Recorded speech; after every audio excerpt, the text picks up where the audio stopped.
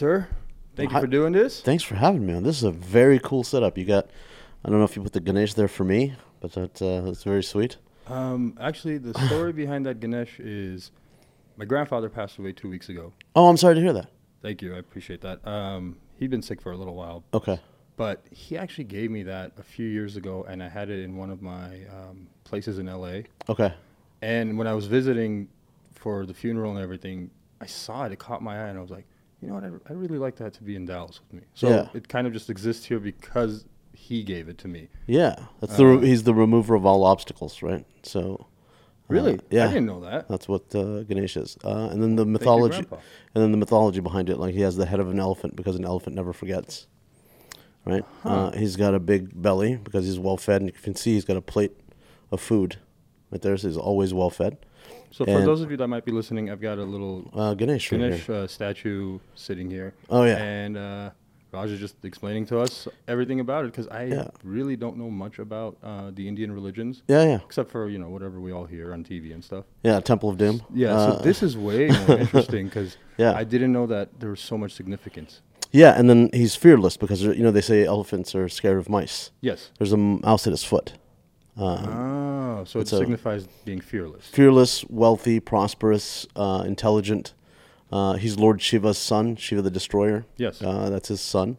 How he got the elephant head is Shiva's wife, the goddess Parvati, was taking a shower, and he was put in charge to guard her door so that nobody came in. And she would go on these long pilgrimages, these long journeys, long sabbaticals.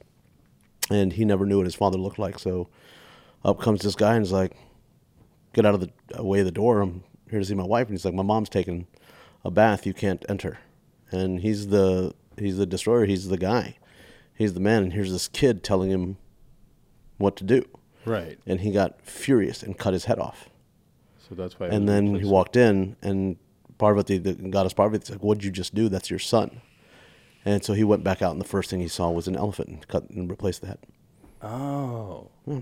So it was kind of like a father atoning for a mistake? Yeah.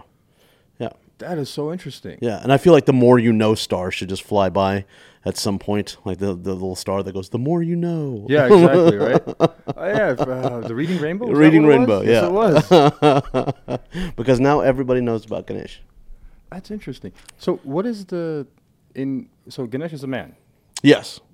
What's in either hand? It seems like he's holding things. So you have, so right there is a plate of food. And granted, there's 4 hands that I see. So yeah, so there's a plate of food there. There's an axe or like a smaller sword in this hand. I think there's a sword of the flower in this hand. And then there's the blessing is in that hand. So it's inscribed with the, either it'll have an om or something inscribed where it says blessing to you. Oh, interesting. So it's power, beauty, grace, and is blessing. he sitting in a blossom? He's sitting in a lotus flower. Lotus flower, okay. Yeah. And so it's blessings, it's power, it's wealth, it's knowledge, and it's courageousness. So that's why he removes you put it, like if you look, like even in my car on the dash is a Ganesh.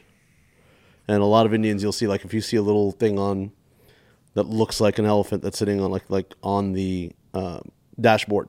Yes. You can go, that's an Indian guy because it's the remover of all obstacles. Okay. Yeah. Then it's meant to keep you safe. And keep you safe. And it was very interesting. I was really, really lucky when, living in LA, I got to open for Tim Allen. Yeah. A few Cool times. man. Yeah, a few times. I got to feature for him. Where at? At the Laugh Factory on Nice. Sunset. So, Which is just this amazing, iconic place. If you've never been, Yeah, treat yourself to the Laugh Factory and it's my comedy store. That's the Laugh Factory is my home club. That was the one that's where I got my big break in LA. But I was working with Tim, and my keychain had a Ganesh, and he's like, "Oh my God, is that Ganesha?" And I was like, "Yeah." He goes, "I don't know why, but since I was a kid, I've been drawing him, and he's got drawings everywhere of Ganesha." And so I think I had gone to India to tour, and I came back and I brought him one.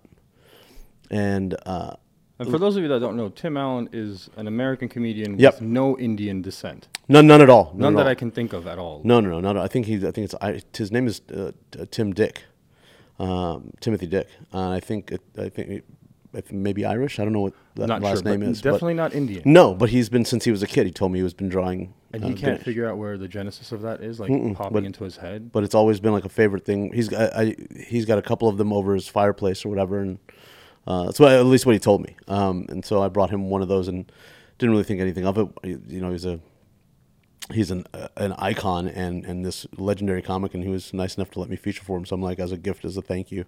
Yeah. And he took to Twitter and he's like, thank you so much for your gift, and he took a picture of it. That's so sweet of him.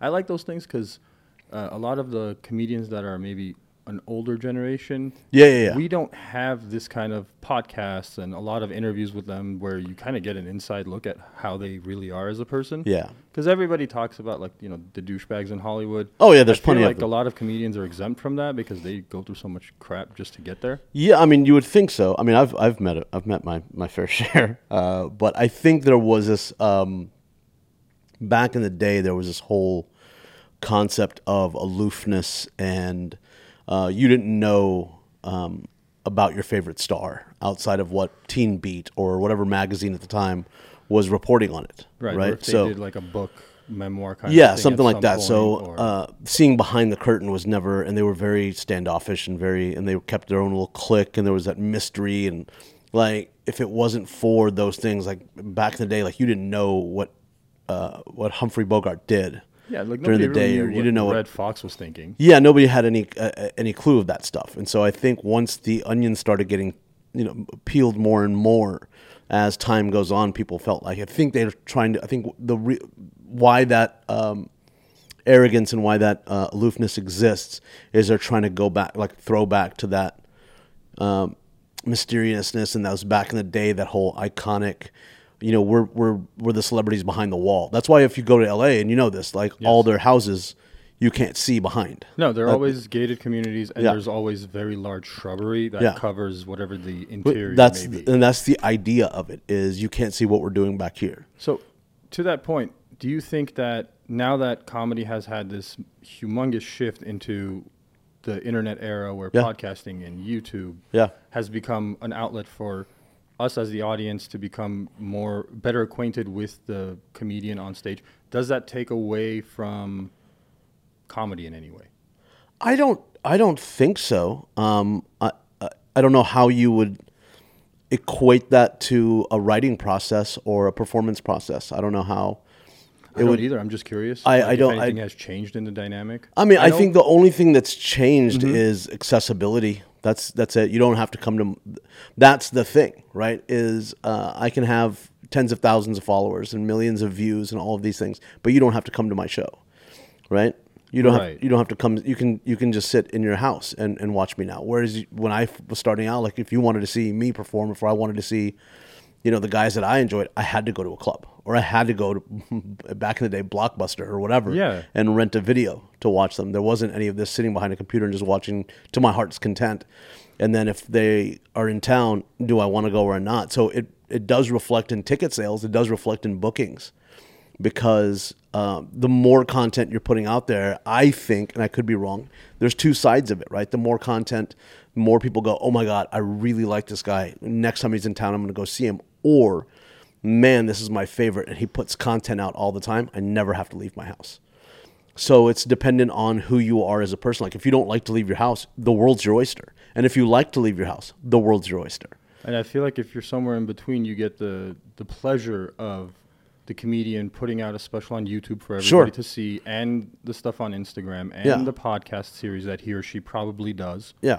And then if you really do like that person and you've, you know, taken in all of this content, then you go see him. Like that happened for me. Yeah. I wasn't as familiar with Ari Shaffir's work until the whole Kobe controversy stuff happened. And then he cooled off, and then I saw him do some stuff and thought it was funny, edgy. Yeah. And then I saw his latest special, Jew, and he was coming to Addison Improv, and I was like, I have to go see this guy. Yeah, yeah. I had that kind of a were you? I didn't mean to cut you off, but no. Were you more intrigued by the possibility of there being some sort of scandal if you saw him live? Was he going to be more edgy or more scandalous because he wasn't? Was that in the back of your head, or were you like, no, I just really like this content, I'm going to go see him? Yeah, so I'm not that kind of a fan of anything where I'm always trying to find some sort of negativity or controversy. Or no, I think it's like the secret indulgence, right? Like, oh my God, if I see him live and there's no cameras here and we're behind closed doors and it's all fans, is he going to be edgier than what we see now that he's gotten? Because Ari's nickname or his moniker for the longest time was the Amazing Racist. Mm-hmm. That's what he went by. And that was, and if you think about it, back then in those times, you know, that gimmick or that kind of stick or whatever you want to call it, that's just him. That's who he was. And I think as time progressed, people went, "Oh, you can't do that." I think so. You know, I think Ari is part of the tail end of a generation of comedians that was kind of passing. Yeah. And where it was much raunchier at one point. Sure. In my opinion, where it was no holds barred. Yeah. Now, was it correct? Was it insensitive? Was it? That's not for me to say. It's not for anyone but the audience to decide. And that's the thing. And in those times, the audience was laughing hysterically. I think we forget as a collective that society grows. Absolutely. Meaning the previous society that was okay with the content isn't the current one, which means don't ostracize the comedian that was part of society previously. Yeah, and I don't know, and I've been doing this 20 plus years now, and so I don't know. It's the audience seems less forgiving if you haven't caught up to them yet. And there are those people. I wouldn't put myself in that group, but there are comics that I see that I know that I'm like, they're just that they're trying, they're catching up. It's just not as fast as the audience is now, but they're trying to get there, and it looks like it's like they're overcompensating, like they're trying to get that audience. I think they're just trying to catch up, because it's like trying to get your grandpa to understand Justin Bieber. Right. When Justin Bieber popped, when he was 15 or 14 or whatever it was, sitting your grandfather down and going, "You got to listen. This is great." He might eventually like a song or whatever. He might eventually catch up to what your speed is, but I don't think he's going to immediately go, "Man, I'm on board." You know what I mean? So I think that there's got to be a little bit of give and take between an audience and an artist. Yes. To catch up. If that's the case. And if you don't like, that's the thing, you know, there's so much content, there's so much out there now. If you don't like something, just change the channel. It's been a fact since cable became since the television, since radio. Yeah, if you don't like it, change the channel. And I think there's people going, "No, make me like something you say." And I'm like, no, that's not how this works. Like, this is how my brain works. Yeah, because like I think we're in a time frame right now where self-censorship is directed in the wrong way. I haven't heard it. Yeah. You should censor yourself if you don't like the content. Don't listen to it, but don't. I haven't heard it put that well ever, and so thank you for that. But you're 100% right. I just feel like and it's in all facets of in everything. Like the media is that way, entertainment is that way, the news sources are that way, and for some reason I don't like that. Well, I mean, I know the reason I don't like it because it takes the weight off of society's shoulders to understand when they're wrong. Right. Because I think that's a lot of what entertainment and art does in general, is like show us how stupid we can be as a whole. Yeah, I mean, you have to understand that there was a whole generation that went, that Beethoven guy's garbage.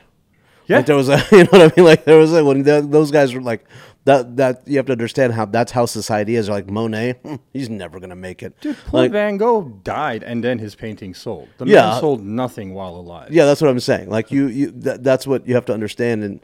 And I think people look back and go, "Man, well, he was so ahead of his time." Well, that might have been the problem as well.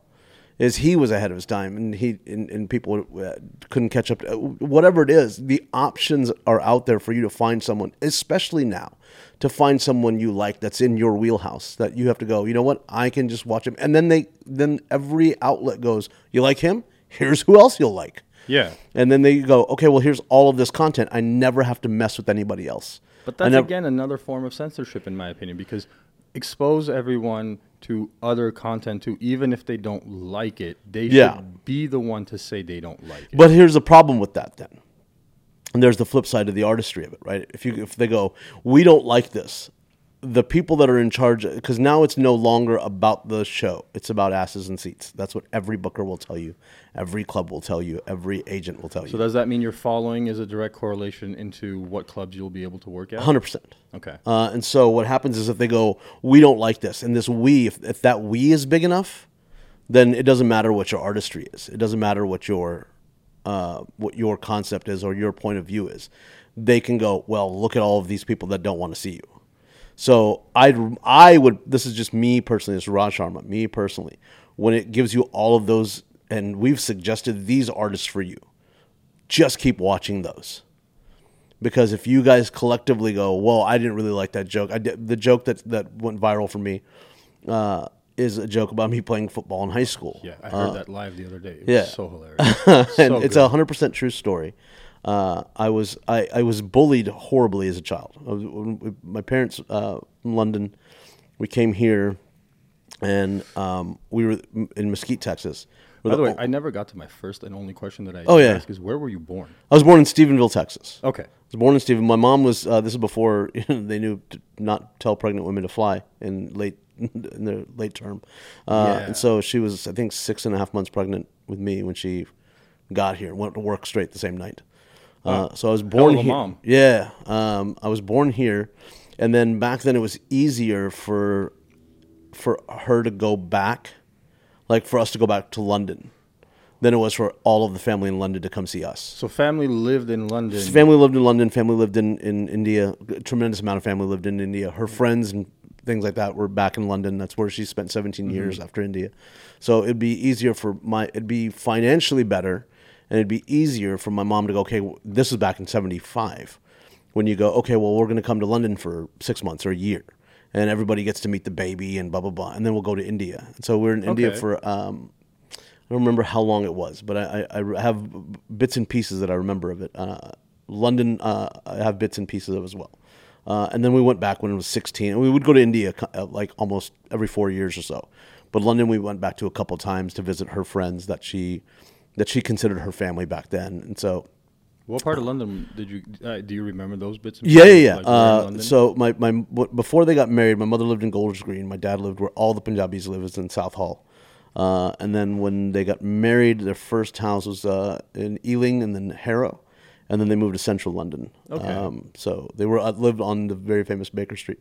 So there you go. Central London. So anybody that's a Sherlock Holmes fan, yeah. Baker Street. Yeah, and then we went back to India because my grandparents on both sides were there. My aunts and uncles were there, so we went there for, I think it was about a year. But we went there, and then we started going back to India constantly.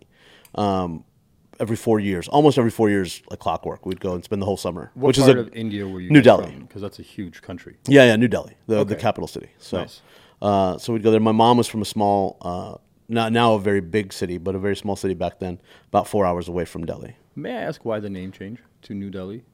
So there's Old Delhi, yes, and then there's New Delhi. So I think they were building the capital.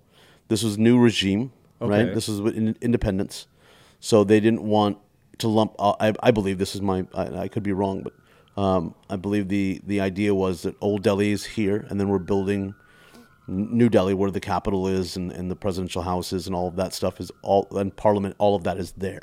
Okay. So let's make that its own distinction. Makes sense. Yeah. So, so we lived in Mesquite. I mean, we went from Stephenville, and then what's Stephenville? I'm not familiar. So with all of Texas. So Stephenville is about an hour and a half east of Fort Worth. Hour and a half east of Fort Worth. Yeah. Okay. No, sorry, I'm sorry. West of Fort Worth. I apologize. West of Fort Worth. And it's Tarleton State University is there. There's the Dinosaur Park.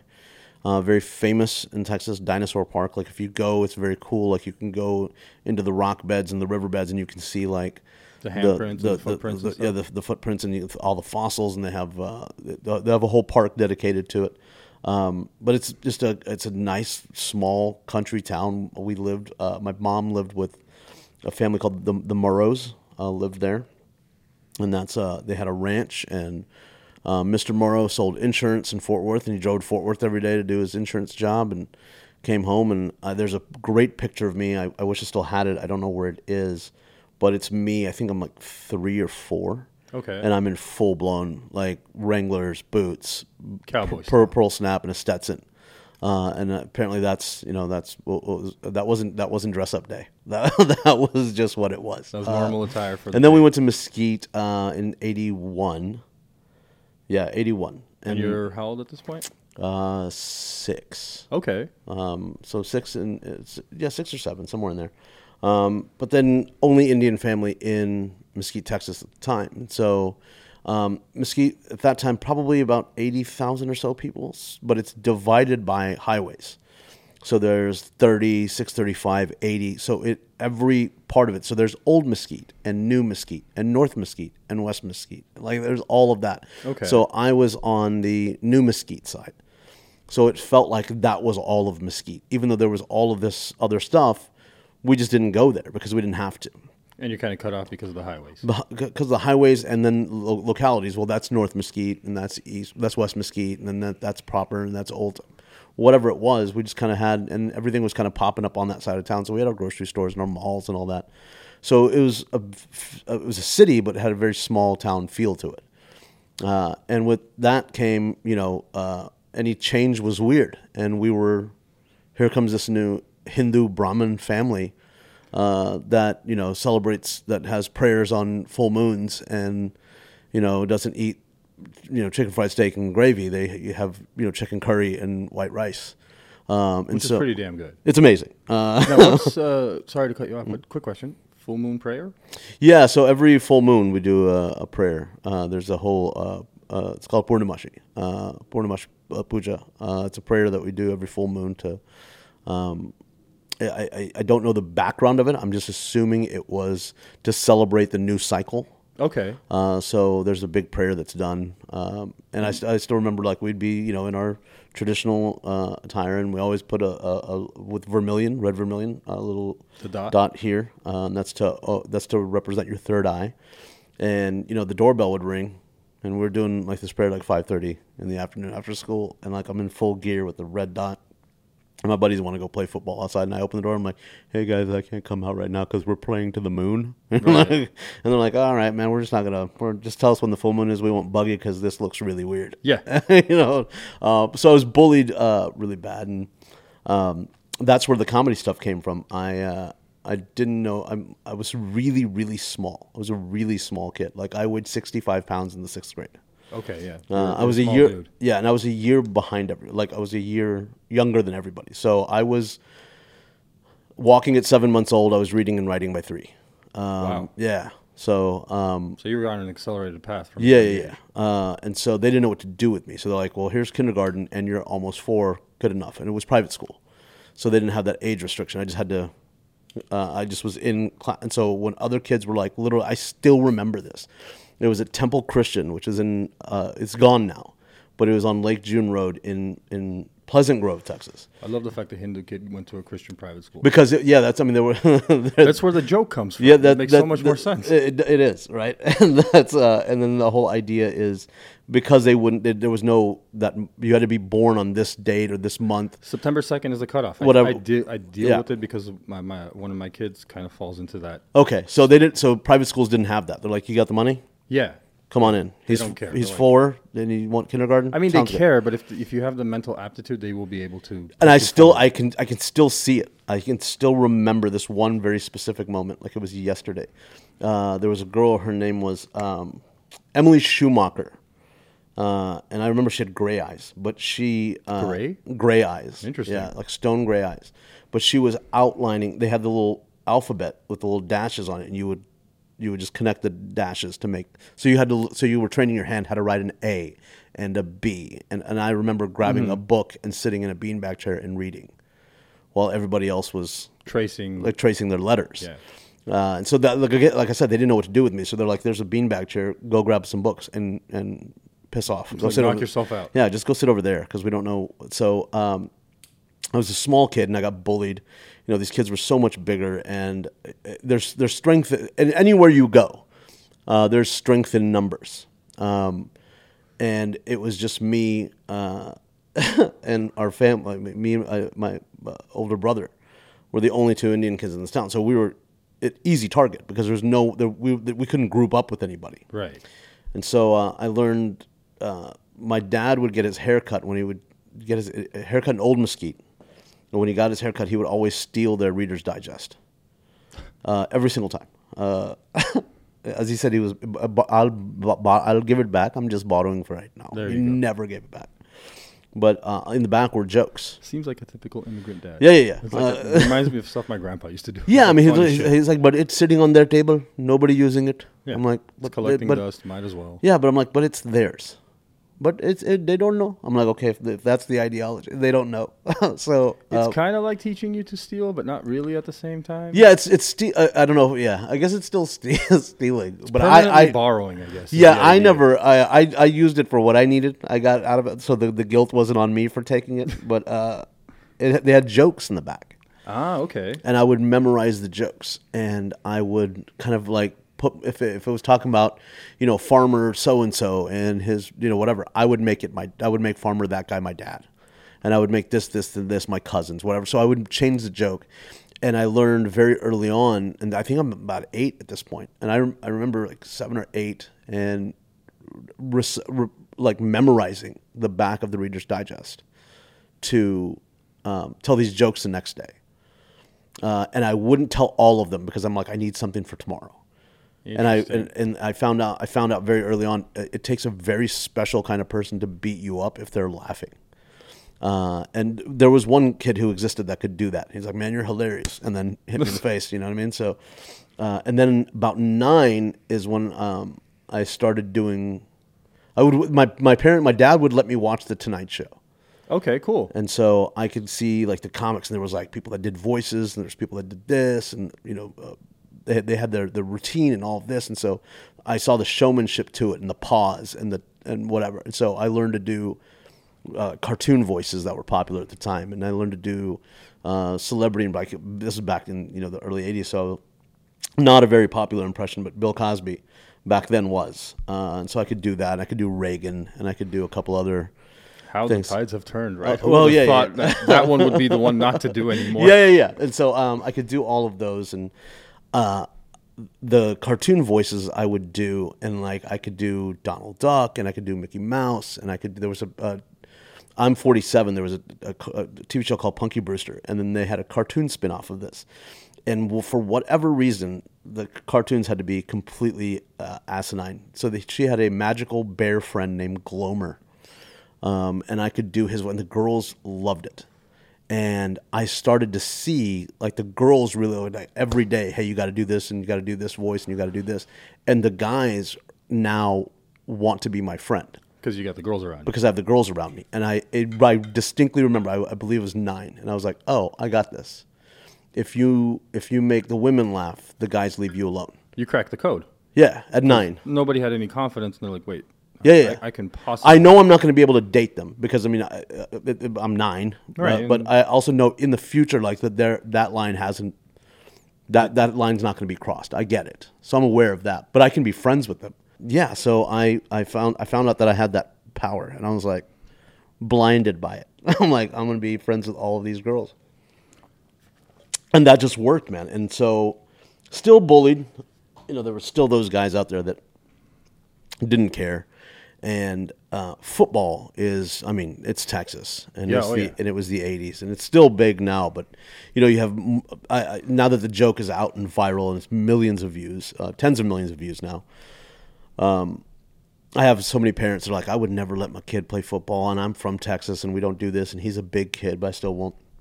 Back then, it's like that was its own religion, was Texas high school football. I think like after the CTE stuff came out and the documentary. Yeah, everything once and when you could see like Earl Campbell, who's this great running back at the University of Texas and then played for Houston, the Oilers back then. He would still make appearances, and it was just sad to watch him walk because his knees were so bad and his hips were so bad from years of just getting punished. And every now and again, you'd be at the state fair and like you'd run into some of these cowboy players and you're like, man, is he okay? And you find out. I broke every finger. I broke all my toes. I dislocated a hip. This is all playing high school football. But my whole theory was, I was a very, very smart kid, and I'm like, you know what, I cracked that code. Now I'm going to crack this one. If I sign up to play football, then the football guys that are bullying me, this was the idea, and I'll tell you why behind it. Okay, sure. The idea was, well, if I join the football team, then I'm not that nerdy little kid. Okay. I'm a teammate, and you want a simpatico in a teammate. You want an understanding and a bond, and so they won't break that because they're not going to bully me. And what I didn't realize is I'd given them a 3-hour adult supervised, state sanctioned daily ass kicking of me. Right. That was completely like they didn't have to find a corner of the high school to push me into a locker or knock the books out of my hand. They just had to wait till 2:30, and then they could do this for 3 hours and knock me around as much as they wanted. And I was from that generation where if you can't beat them, join them. Right. That's what my mom, if you can't beat them, join them. I'm like, and now I look back, I'm like, that's an awful thing to tell a kid. Yeah. If you can't beat them, join. It should be like, if you can't beat them, find something else. Find a way. Find a different group of people to hang out with.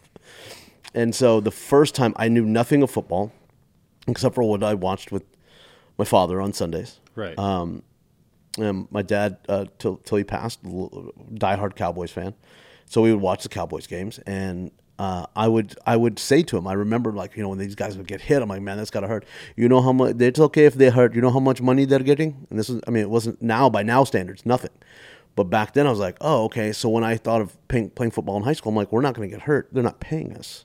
Right. So why would we? And I had to sit out my first week of, this is how small I was. Again, I had to sit out my first week because they had to get my helmet from the junior high. Because nobody asked me a question. They just assumed in 9th grade, right? Yeah. That he's going to be 13, almost 14. I was 12. You know what I mean? I was 12 walking in, and so. And you're still in private school at this point. No. This is now public school. Now we're in public school. And so I'm like, yeah, let's play this football. I mean, how hard can it be? We got the pads and the helmet and everything, and they didn't have a helmet small enough for me. Because when I put the helmet they gave me, when I put it on, I could turn my head around without the helmet moving. Oh. That's how big it was. Yeah, it was massive. And that was the smallest one they had. Which is a big problem. Yeah, so they made me sit out. I just had to sit. I kind of I would run drills with them, but I wouldn't do any tackling or anything or catching football. Nothing. I would just run drills with them. And they had to have it repainted because it was coming from Vanston Middle School, where I went to middle school. It was coming from Vanston Middle School, and they had to repaint it. And I finally got it, and I'm 5'3". I'm 96 pounds. I remember I could barely bench the bar. The bar's 45 pounds. Yeah. And I could barely bench the bar. I think I maxed at 45 pounds, which it doesn't sound like you're like, oh, man, that's weak. I'm 95. That's half my body weight. Yeah, that's what I'm pushing is half my body weight. Joke, you know what I mean? I'm pushing half my body weight, guys. These guys some of these guys had beards, and I'm like, I don't even know. Okay. Also, what you're forgetting is some of these guys are genetically. Yeah, they're not the line of cornbread, huge. Yeah. I mean, farmland. If you go, not that far. It's it was a lot of farmland here. Yeah, and we had a couple of guys, and I'm still friends with. I lost touch with one of them, although we have a mutual friend, so I kind of know where he's at and what he's doing. But we had a guy named I won't say their last names, but there was a buddy of mine named Russell, and the guys that went to high school with me that'll watch this will know who I'm talking about. But in 8th grade, I believe he was benching. I think he was maxing 250. Wow. And then we had a guy named Jesse. I mean, that's a lot for a normal size adult. Yeah, he was just a different species of human. He played varsity. His freshman year, he was on the varsity squad. So did any of the boys end up going into pro? He was the one that we went to college together as well. So he played for the college I went to. Okay. And the Miami Dolphins came out to scout him, and he was like, you know what? And I remember having this conversation with him in my apartment. He's like, I've been playing since I was in Pee Wee, and I'm tired. And so he's a teacher. Really? He was a teacher in Houston, and he had the Dolphins we're ready to sign you. And he's like, no, I'm done. I've been playing this since I was 6 years old. And he was that was his thing. He got a scholarship to college, and he did his thing, and he was good. And he's like, okay, now I want to have a life that's not surrounded by playing football every year. How interesting is that? But then there was a guy who I'm friends with today, and I can say his last name because you'll hear it every Sunday, who went to the same high school, but years later, and that's Malik Jefferson, who plays for the Dallas Cowboys. Hey, shout out Malik Jefferson. Yeah, and so there are those guys that like you see now, like that are from this high school that went pro, because it is one of those programs that is very, very football centric, and one of those high schools that's very football centric. But so that I got my helmet, and I remember they're like, okay, we're going to take you. It's tackling drills. I'm like, all right, let's do it. What is it? And they're like, oh no, don't worry about it. I'm like, no, but can you just tell me what we're going to do? Well, that guy's going to hit you. Oh, okay. Well, I have all the pads in the world. This is great. And they paired me up with my buddy Michael, who. Back then, I think he was 5'6", 5'7", but he was 145, 155 pound offensive lineman. That's a much bigger dude. Substantially bigger. And the first time he hit me, I remember getting hit. I remember like it was yesterday. It was extremely hot. It's 2-a-days, which I didn't know. And I do the joke about that too, where I'm like, I didn't even know what a 2-a-day was, and I'm Indian. We're good at math. So you had to be there at 7:30 in the morning, and then you had a break, and I think we went back at like 2:30 in the afternoon. This is a grueling program. Yeah. It was every day, 2 days Wow. in the Texas heat, full pads. I think the first day of 2 days, I could be wrong. It's been so long ago, but I think the first day we were in shorts and just our T-shirt, and then I think the rest of it was pads and full pads, the whole 9 yards, and. They're like, okay, so I have the ball in my hand, and his objective is to take me down, and it was effortless. And he hit me, and it's no fault of his own. This is just what he's been doing since he was in Pee Wee, and it knocked me unconscious. Wow! Like I got hit so hard. I remember getting hit, and then that was it. Like, and I literally thought, I've died. I was like, that was it. I was like, I'm going to have the worst story to tell these people where it is I'm going, that this is how I died. And I opened my eyes, and I'm in someone's lap. Because, again, that's how small I was. I was being cradled. Now I understand why you got bullied so much, man. Yeah, I was a really tiny kid. You were just an easy target. 100%. So that's why I don't fault anybody. That's why I'm not bitter about it. That's why I found the joke in it. I'm like, I did this. Everybody around me is like, what are you doing? I'm like, well, no, you don't understand. Those are the guys that intimidate me the most. So I'm going to be part of that group, because that's how I'm going to overcome my fear of them, and that's how they're going to get to know me. And so it was that moment, and I wake up, and again, I'm being cradled, and I look up, and I see the first thing I see is the sun is behind this person. So I just see the outline of a sun, and then I see the outline of a body, and then I see shoulder length blonde hair. Oh God! And my first thought was, my mom, we're very, very traditional Hindu family, right? So they believe in all paths to God, and so there was above our fireplace was the old painting of Jesus, the blonde hair, with the blonde beard, the light behind him. Yeah, the looking away, and the Olin Mills portrait. Shout out Jamie Hogan. I see the shoulder length blonde hair, and then I see the sun, so it's glowing. Okay. And my first thought was, I've died, because Jesus is holding me, right? And it turned out it was our high school trainer, Sarah Wolfskill, Coach Wolfskill, who is retired now, so I can say her name. And I've talked to her about the story. But that's who was holding me. And but my immediate thought was, I've gone.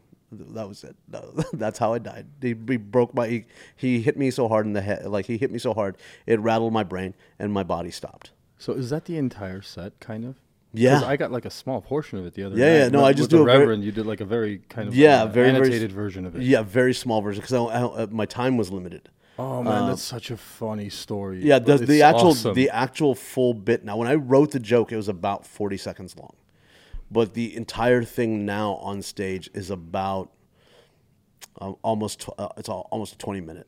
Is it really? Yeah, it's almost 20 minutes in its entirety if I go from beginning to end. I mean, I can only imagine, like, there's so many parts here that have tags and throwbacks, and like you can call back to certain things that haven't, like, Even the describing the Jesus photo. That's hilarious. Like there's a whole side note of it on your mom that goes into it. It's really good. So that's the whole idea. Like that's the first thought I had, is that's who's come to get me. And then my second thought was, why didn't any of my gods come?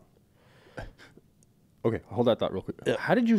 When did this joke come to you? Or how did this entire 20-minute, like it starts at 40 seconds, but when did these 40 seconds actually come to you? When I was first starting to do stand-up, and you write your first 5 minutes, 10 minutes, whatever it is, you write about you and your personal experiences. So what I was doing was I was writing a lot of the material on my parents and my family. So the self-deprecation that most comedians, kind of incorporate. Yeah, but I wasn't incorporating a lot of myself. Okay. And a note that I got from just an audience member was an older black lady, and she's like, I thought you were great, and I'd love to meet your parents, but I know nothing about you.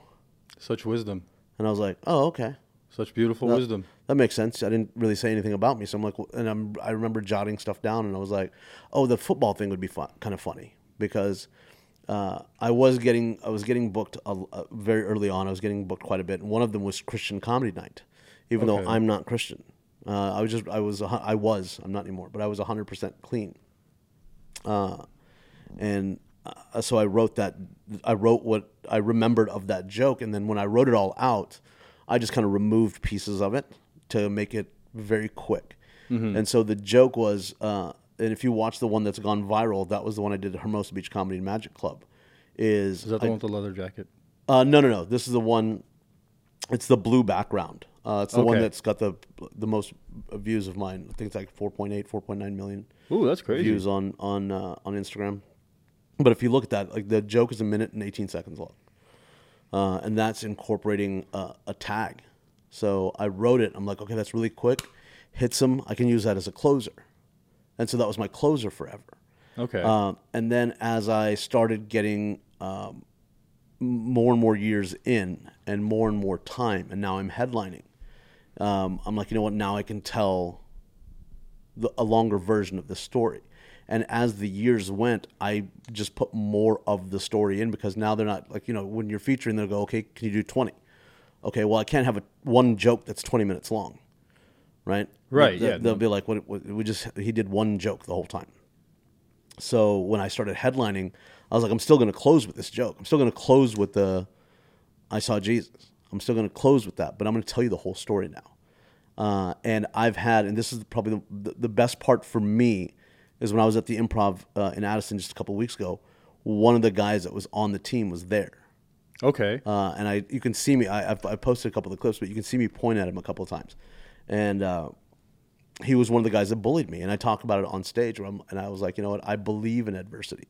I believe in bullies in the sense that if it wasn't, and I say this on stage, if it wasn't for the Joker, there's no need for Batman, and if there's no Lex Luthor, Superman's useless. And I told him on stage, I go, you were my bad guy, and if it wasn't for that guy, I wouldn't have tried as hard as I did. I quit as quick as possible, but I wasn't going to get out until I played. Like, that was the goal. I'm going to play. Because the first year when I was, again, 5'3", I think 5'5" by the time the school ended, but I played 7 seconds.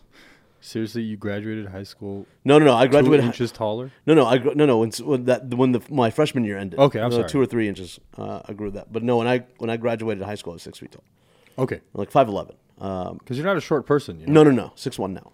So you played a total of 7 seconds. 7 seconds my freshman year. Wow. And then we went to India for the entire summer between my freshman and sophomore year. Which I have to ask you, why do you go from one really hot place in the summer to a place that's probably just as hot, if not hotter? Hotter. Is it hotter? Hotter, yeah. Okay. So the idea was my dad lived there for 10 years. My mom was there 17. And the winters in London, the UK, were brutal. My mom, at one point, I think a few years in, slipped on ice and shattered her kneecap. Oh. And she's like, she was a nurse. That lasted forever, didn't it? Yeah, I mean, there was always arthritis. There was always, some sort of... Because you're talking about, 70s, 80s? 70s. Yeah, knee replacements and the technology today, stem cells, none of that exists. No. And she was a nurse, so she's always on her feet. Yeah. So, I mean, she did the full rehab. She was back at about, I mean, I think the most she ever got back on that leg was about 90%. But then there's always arthritis. There's always inflammation because she's constantly standing and she's constantly running and she's constantly moving. So back in the 60s in the hippie movement here in the U.S., a lot of people dropped out of school, dropped out of college. So there were a lot of really high profile, not high profile, but jobs that required college degrees or specialties, and nurses being one of them. So now if you look back, the influx of Indian people into this country was around 73 to 78 is a big, maybe even 81, is a big influx of Indians coming into the U.S. because tech jobs were starting to become a thing. Yeah, the tech sector is getting huge. It's getting bigger. And so is the medical field. So you have doctors and nurses coming in. And the reason, because so many people had dropped out. And so what they did was, they were, I think prior to 73 or 72, the number of Indians that were allowed in through Immigration Naturalization Services, I think was around 2,000 per year. And then it jumps to like 5,500, 7,800, 10,000. So my mom gets offered a job in London. There was like a job fair, and all these people came out from the U.S. And the goal, back then for immigrants, especially in India, was the U.S. That was the goal. Not the U.K. Not the U.K. was like the stepping stone. Like a lot of people stayed. They got to the U.K. and did very well, and stayed. But the idea was, if you can get to America. Like the dollar translated so much better back home. So the idea, it's every immigrant's idea, not every. Let me rephrase it. My parents' thing was, we'll make our money here and then go back. They don't go back because when we would go back, it's too hot, and we have air conditioning here, and our cars have air conditioning, and cabs have air conditioning, and we'd go back to India, and you get in a cab that's no AC, or you get on a train that has, and they're like, this place is miserable, and I would laugh. My mom and I would laugh all the time. I'm like, you grew up here. It's like, yeah, but you don't realize how hot it is until you have all these luxuries. You know what's funny? That's a sentiment that runs through almost all immigrant communities. Yeah. So us Armenians, there's like this massive population of dads and moms of a certain age that want nothing more than to go back. Yeah, and retire. But for some odd reason, it never happens. They always have some excuse, delay, because they, exactly like you said, they visited a few years ago, and they were like, yeah, it's cool and all, but exactly like you said, a lot of taxis don't have AC, a lot of homes don't have AC. It gets seriously hot in the summer, really, really cold in the winter. Yep. The infrastructure on the roads is great. It's great a lot of the time, but sometimes it isn't. India is like, it's great in some parts, and it's horrifying. That's why it takes, it's so funny because my mom's, where my mom grew up, and from New Delhi to where my mom, I don't think it's maybe 100 some odd miles. So are your mom and dad from the same region of India? No, my mom's from Haryana, my dad's from Delhi. So north and south? No, they're both North Indian. Just different sections. 4 hours away. Just 4 hours. But the same region, yes, but from North India. But it's 4 hours by car because you're going when people are like, we have to go 60 kilometers an hour, like, wow. Yeah, right. And then you do math and you're like, that's 30 miles an hour. You know what I mean? So you're not doing much. So you're like 120 miles away. You're getting there in 4 hours. And that's if the roads are good.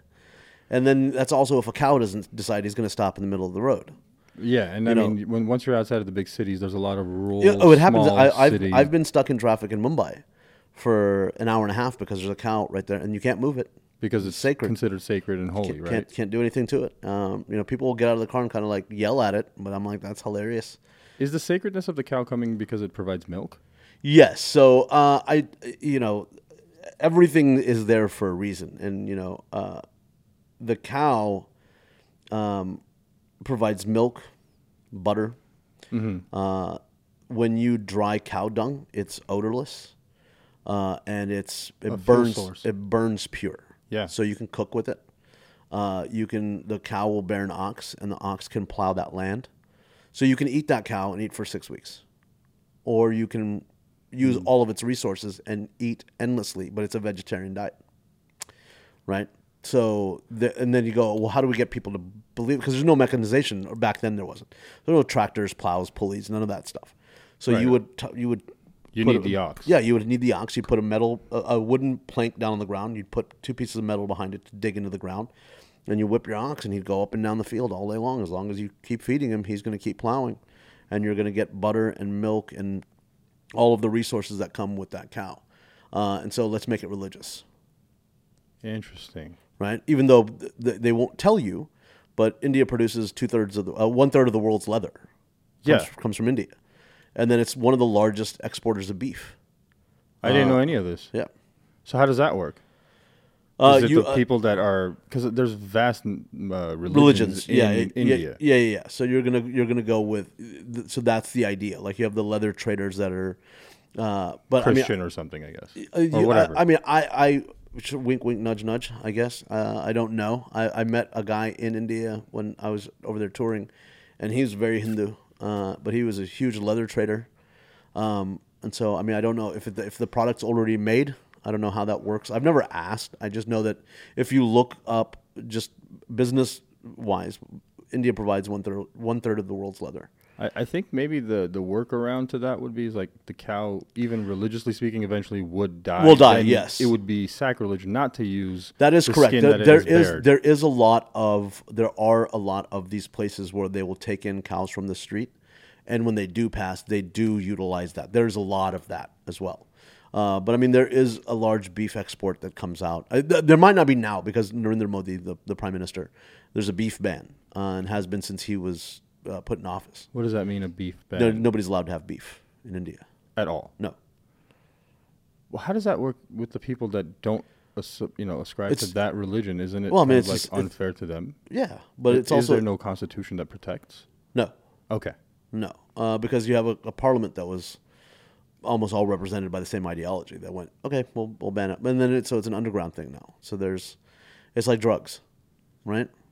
What is the deal with drugs in India? How is it legal? Is it illegal? No. There's no legal drugs. But everywhere you go, you can get hash, you can get coke, you can get. I've seen it. Because certain parts of the world, certain things are just legal there. Yeah, like India, I think it's whatever payday is. So every Friday or every other Friday, the liquor stores are closed because laborers will go in and just drink their paychecks away. Oh. So they close the liquor stores, and then there's dry days. So like Republic Day in India Independence Day is a dry day, so you can't go buy alcohol, and then no restaurants or hotels will serve alcohol, even though you could be from the U.S. and it has nothing. Their Independence Day has nothing to do with you, right? Yeah, mine was 2 days ago. Right. Yeah, mine's India's independence is August 15th. Ours was July 4th. Right. So, but yeah, so like you can be from here, go there, and you're staying in a hotel and you want a beer. Well, it's our Independence Day. Well, I'm a tourist. Right. That's not a thing. And you get some places that are like, all right, we'll sneak it to you. Same with beef. Like if I'm not going to say where I was. I was in South India, and I was at a restaurant, and my food came out, and it wasn't great. Uh-huh. And I had gotten a pork chop that when you took all the seasonings and the little sauce they had made, when it was just a thing of pork fat. Oh, there's no actual meat. There was very little meat on it, and so I kind of complained. And the chef came out, and over there, like the chefs take that. It's like going to a restaurant, a 5-star restaurant here. If you complain about the food, the chef will come out and be like, "What's wrong with my food?" Okay, they take personal offense. Yeah, yeah. So he came out, and I was like, "This is pork fat," and he's like, where are you from? I said, I'm from the U.S. We get pork chops here. Like I know what pork chops in America look like. And he's like, yeah, I'm sorry. This is all they give me. I was like, well, go ahead and just take it off my bill because I'm not. I didn't even eat it. I just cut it, and I could see. I was like, you can just take this off. I'm not going to eat anything here if that's the quality. It's like he kind of looked around the restaurant. He's like, you want a steak? And I felt like I was, and I don't do drugs, but I felt like I was in the middle of a drug deal. And he's like looked around. He's like, you want to do a steak? And I'm like, can you? And he's like, I got you. It almost sounds like he's offering you a tiger steak. That would have been awesome. You know what I mean? Like food that is, it even feels weird to talk about kind of stuff. Yeah, that's what it was. And I was like, and I have friends over there that are Muslims and that are Christians that are Jewish. I'm like, what do you guys do? And they're like, there's an underground. I'm like, you got to be kidding me. I'm like, no, man. There's so like my buddy has a WhatsApp group or something, and they give you pictures of the meat that's being delivered that week? I don't know. I don't know how it works, but I do know my buddy who has a restaurant It's not my buddy. I've met him a million times. It's my favorite place to go in Mumbai. One of my favorite places. It's a place called Eddie's. And he's known for his cheeseburger. And back in the day, it was ground beef. And then the beef ban happened. He's like, oh, okay. Well, there's no ban on water buffalo. Ooh, awesome. Yeah. And it's really good. It's really like so it's more of a gamey kind it's of not taste it's to it, not it's not gamey. It's almost a similar taste. It's just a little richer. Not game. It's like it's a heavier protein. Okay. So when you get like a quarter pound cheeseburger, you can knock that out. Like a quarter pound water buffalo. You're like halfway through. You're like, well, I'm full. So it's less fat, more dense muscle. More dense muscle. Yeah. And so he just went around it. He's like, okay, well, I won't do the beef. I'll just do water buffalo. So so that's where that comes into play. Is let's make this whole. We keep the cow because it sustains more people. Now I don't know what that does. I mean, I've seen driving in India. I've seen like going to different places. How many carcasses I see on the side from them crossing the street and getting hit by a truck or whatever it is. So I see that, and that's unfortunate. And then I've been there before where you see them just literally starving in the street because, they're sacred, but nobody's feeding them necessarily that I've seen a few times. They're just rummaging through trash. Because there's no grass for them to... Because the cities have taken over. Yeah. So, and then from a humane side in my head, because that's the logical humane, like somebody needs to put that out of... It's suffering. So put it out of its misery. And then you're like, oh my God, I can't believe you say something like that. I'm like, yeah, but I can't believe you're letting him... Well, that's the life that he was supposed to live. I'm like, who's deciding this? So I've always been conflicted between religion and logic, and so I mean, I understand the principles of it. I understand the mythology behind it. I understand I'm a very spiritual person. I mean, I have my stuff on, and I believe in spirituality. I believe as long as you don't hurt anybody, all paths to God is right. But I mean, I can see something and go, you gotta put that out. You gotta put that out of its misery. So, I mean, to the people that say, this is the life it's supposed to lead and all this. Yeah. At some point, you should ask the logical question of, but was it really supposed to be the life, or did humans come in and interfere with what the life would have been? That's my thing. But now our own guilt does not allow us to take this poor animal out of its misery. But then there's the flip side too, and that's why I talk about growing up in Mesquite with Indian parents, and I understand like the cowboy and the Indian. Like I get it, right? Because different Indian, but yeah. Because I got to see that side of it. Like I remember there was a block party one time. It wasn't a block party. It was like just a couple of houses decided they were going to grill and all that stuff. And my dad would drink Coors Banquet, like the original in the beige yellowish can or whatever. Oh yeah. They brought that back, right? Yeah. A while ago. Yeah, but that was his beer. And there's a neighbor that was a couple doors down. He was in charge of grilling, so he had burgers out and hot dogs and ribs. And here my dad, who's a vegetarian, my mom, who ate everything but beef. But here they are sitting there, and there's literally outside of like corn and some baked beans that they made sure didn't have ham in it or bacon or whatever, pork in it, and cornbread. And I remember my buddy's dad kept coming. He's like, Miss Sharma, how's the hamburgers? He's like, oh, it's lovely. It's very nice. It's so good. And then like a couple hours later, they're just sitting there being polite because they didn't want to say anything. Right. Being good guests. Yeah. And so they were just admiring the hospitality. And so, can you get you another beer? Oh, another beer. Yes, thank you. Have you had the ribs? I have never had ribs this good in my life. What's the secret? He's like, I can't tell you that. That's okay. One day I'll find out. And then getting home at like 6:00. At any point it was on our street. Yeah. They could have just left. But when everybody was finished, when everybody's wrapping everything up, they went home and they made lentils and rice. And they actually had something to eat. They hadn't eaten in days, just shoveling this in their face. And I'm like, and it hit me. I think I was like 12 or 13, and it hit me. I'm like, oh my God, they didn't want them to feel bad. Yeah, which was amazing to me. I'd never seen that before because everybody was like, well, there's nothing here for me to eat, and you'd hear people say that, like, oh man, I don't like ribs, and I'd hear other people talking about it. I'm like, and there's my parents like literally with some corn and cornbread. And just sitting there, and every time my buddy's dad would come over, so how's the hot dog? Oh, I don't know. I couldn't eat another bite. Yeah. After the ribs and the hamburger, nothing. And it was hilarious. And then seeing that side of it. So I got that perspective of getting to be in a house that had religion and hospitality and spirituality and also logic. My mom would tell me, would secretly agree, yeah, I mean, it is our fault. We built around their hood. Right. We built around. Well, we started putting roads in where their fields were. Yeah, we displaced all these animals. Yeah, and so what do we do with them now? Where are they supposed to go? Now, if they built places, my mom was like, well, if we build, them a stable, and I was like, yeah, but they're not doing that. So they are now. It's just I don't know how it is in Armenia, but animal rescues, that's just a new phenomenon in India, where puppy rescues, because if you look, I don't know how it is back there, but dogs run in packs in the streets in India in some parts, and so they're just now getting them to where they rescue them and put them in a no-kill shelter and all that stuff. So, I left the country when I was a kid. I was 5. Oh, yeah. Okay. My wife left a lot later. Okay. And she would say that was a big thing over there. Yeah. Outside of the capital city, anywhere else you went, there were groups of dogs that just were the neighborhood dogs. Yeah, yeah.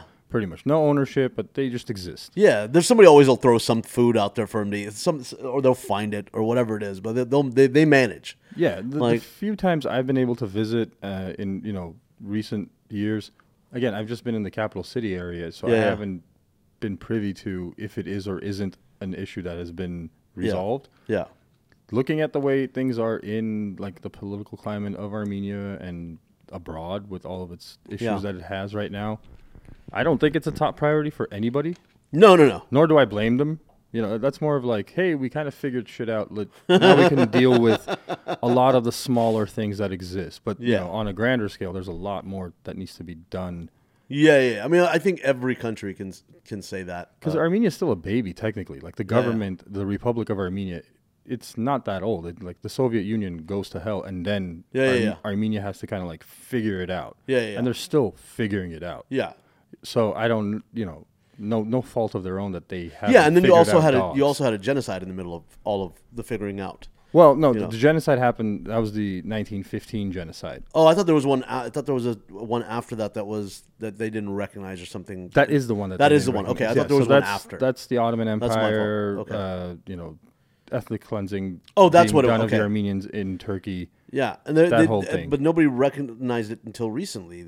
So the United States didn't recognize it for a very, very long time, even though it's very highly documented. There's photographs, there's records of all of this stuff. Yeah. It's not something that you can. It happened, in the 1900s. We had all the equipment and stuff to keep records. Yeah. But that was the big issue. It was Armenia was advocating for someone big like the United States to recognize what happened and acknowledge it.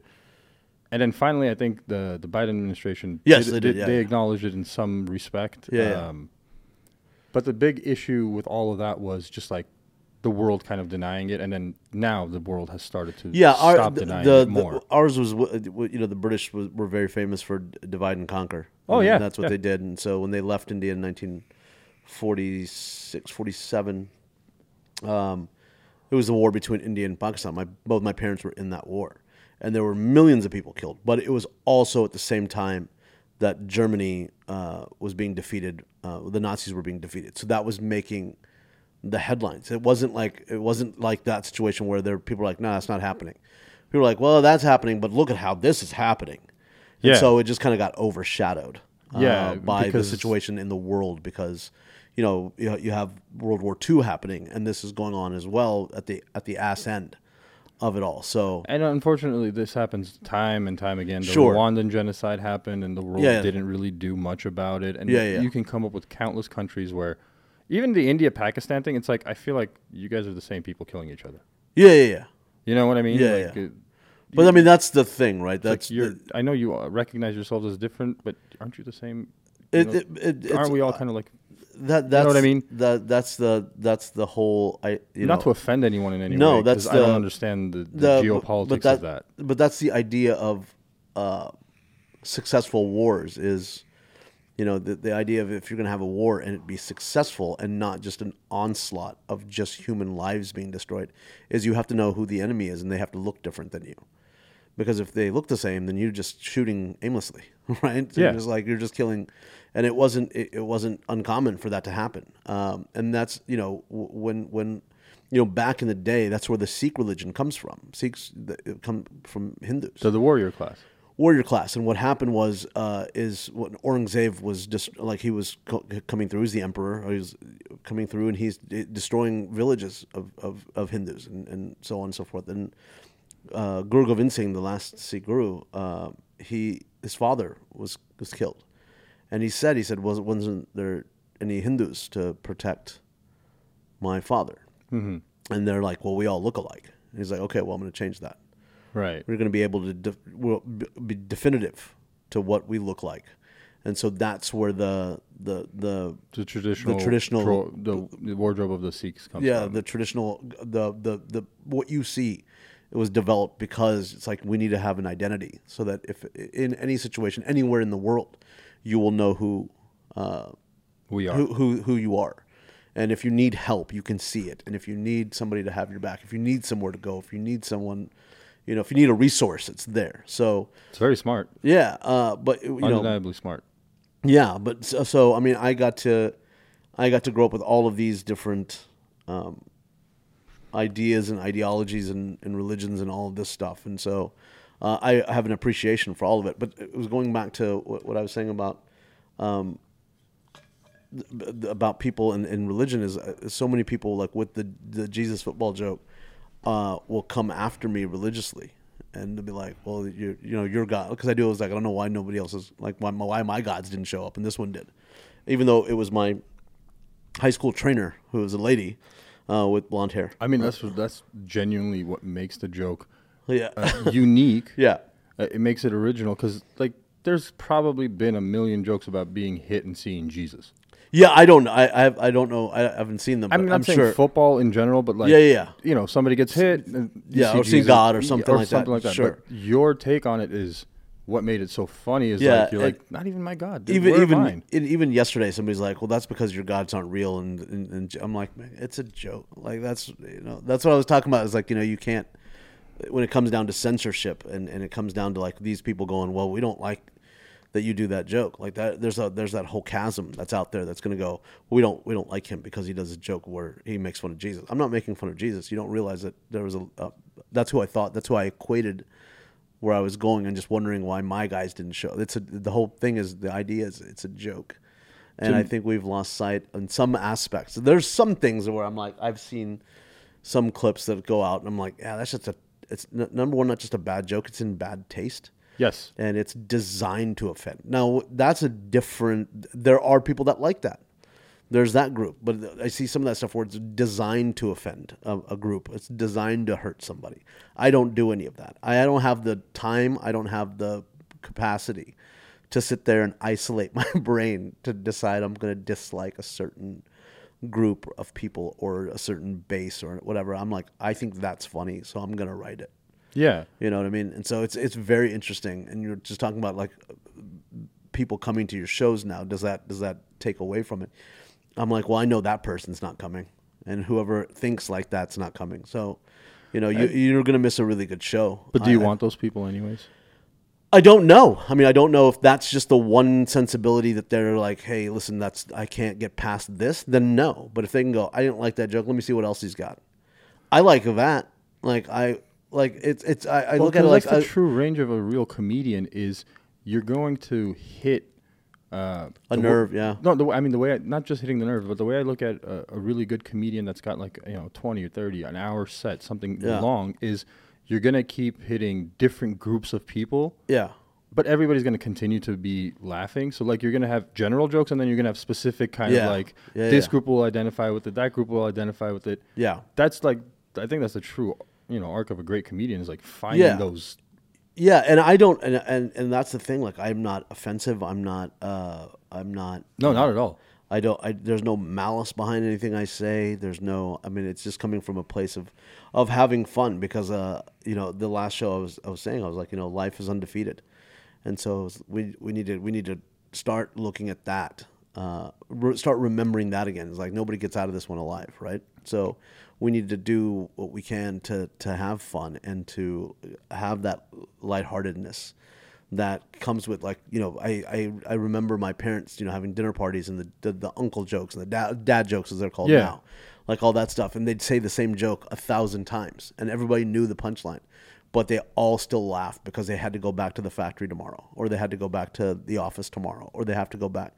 So why not laugh now? And even though I've heard that joke 1,000 times, I'm still gonna laugh. And so I saw that need for release and escapism, and whether you find that in religion or if you find that in food, whatever you find comfort in, like I think we've lost sight of I know from an artist side. I'll just say, let me say we. I say I. Sometimes I will write something and go, I don't know. Mm-hmm. I don't know if I don't want that to hurt anybody's feelings, even though I know it shouldn't, but I don't want to be in that now where I'm like, if I wrote that joke 20 years ago, it would have been fine. Nobody would have said anything. But then, you know, I don't know where the line.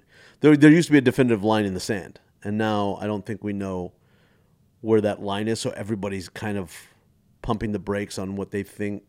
Not everybody. Let me just say me. There's times where I'll start to write something and go, if I did that, if that gets out, and that gets enough, whatever.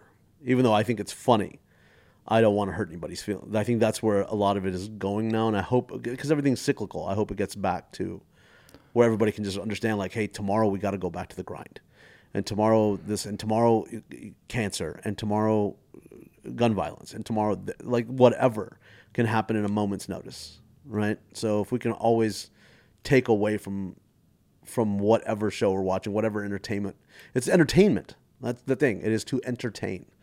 And so it's not everybody's gonna like everything, right? No, and I think the unfortunate, my opinion of it, this is just for me. Yeah. When comedians, artists, entertainers begin to do that, have that thought in their head, it is for me the simultaneous beginning of the destruction of a society. Yeah, I mean, but that's the thing, right? Because we're not changing the Constitution. You still have freedom of speech. Yeah. But if you want to be available on platforms that can potentially help you live as an artist, then those thoughts come up for some reason. Yeah, but it's not for some reason. And I can say this because I've seen it happen with a couple of people, and they're fine. But for a minute or whatever, I don't think people understand the consequence of that action, right? So when they go, oh, I don't like that. This person said that. I don't like it, so we're going to stop. There's a livelihood behind it. Behind that person could be I don't know. There could be a family. There could be kids. There could be people that are reliant on that person's paycheck. Yeah. And because you didn't like something, and because and maybe it was offensive. I don't know I'm just giving you a hypothetical, but there are people that are dependent on that income, even if it's just yourself. If you go, well, I have to pay rent and I have to pay bills, and this is what I think is funny. I didn't mean it for it to be this way, and it was whatever it was. There is I wouldn't say the destruction of society. I can see what you mean by that, but I would think the destruction of their society, of that person's, not being able to. I know what you're looking at it like on a micro level. I look at it as a macro level of, a ship can take a certain amount of cracks in the hull before it bursts. Yeah. But if nobody maintains those cracks and actually repairs them, eventually there will be enough. Yeah. This is one of those like big cracks for me that needs immediate attention, because part of the whole concept of this country was that, First Amendment right. And that's how us, the regular us, I'll talk about just me, get information on when we're being stupid. It is more important than the news. It is more important than Becky and her update on the cake on Facebook or whatever it is. Knowing when as a society we are being dumb and to correct is so important. And it is, I come from an old school in the sense that, like, I cut my teeth on Richard Pryor and Red Fox and George Carlin probably. George Carlin. I didn't like the last couple of specials as he was older. I think it was a very different George Carlin. It was a very different George Carlin. But Stephen Wright, I remember I'll tell you, this is so funny because Stephen Wright. He's so great. And I remember I was going to India, and we were on, I think it was Pan Am. I think was or Oh was, my God. yeah, Pan Am, or it was Lufthansa, one of the two. But they had a comedy channel, and I was like, that's all I'm listening to, the entire, however many hours it would take back then with layovers and all this. And it was Stephen Wright, it was Cosby, and it was, I can't remember who the other person was, but that's it. And it was on a loop. Wow. And so I just listened to that entire loop for the entire flight there and the entire flight back. And I was just absolutely mesmerized by the ridiculousness of Stephen Wright. Yeah. It is so beyond absurdist that it's just brilliant. But then I watched, the first thing that I ever saw was Delirious. It was Eddie Murphy. That was the first comedy show. That was the first comedy experience I had outside of me telling my little stupid stories. But you can watch Delirious Still or holds Raw up right now. I Perfect. didn't like. I'll tell you this. You're gonna get people going, I can't believe it. It was my favorite. I didn't like Raw. Really? Didn't like it. How come? What was it about Raw Delirious? I think everybody calls it one of the best stand-up specials. Delirious is. But for me, Raw was not any less. I thought it Eddie was. and it is just. I thought it was a little more. Like the whole of you give me half Eddie, like that whole thing. I'm like, that didn't happen. But the barbecue where his cousin was on fire did. Yeah. You know what I mean? Like it came from a real place and not a made up place. And I think when he came out and he did the whole Raw special, I think it was it was designed to not tell you anything more about him. It was just designed to set up scenarios that are funny. Right? So anybody can take that bit of having an African wife. I can take that bit and make her Indian. Right. You can take that bit and make her Armenian because it didn't happen.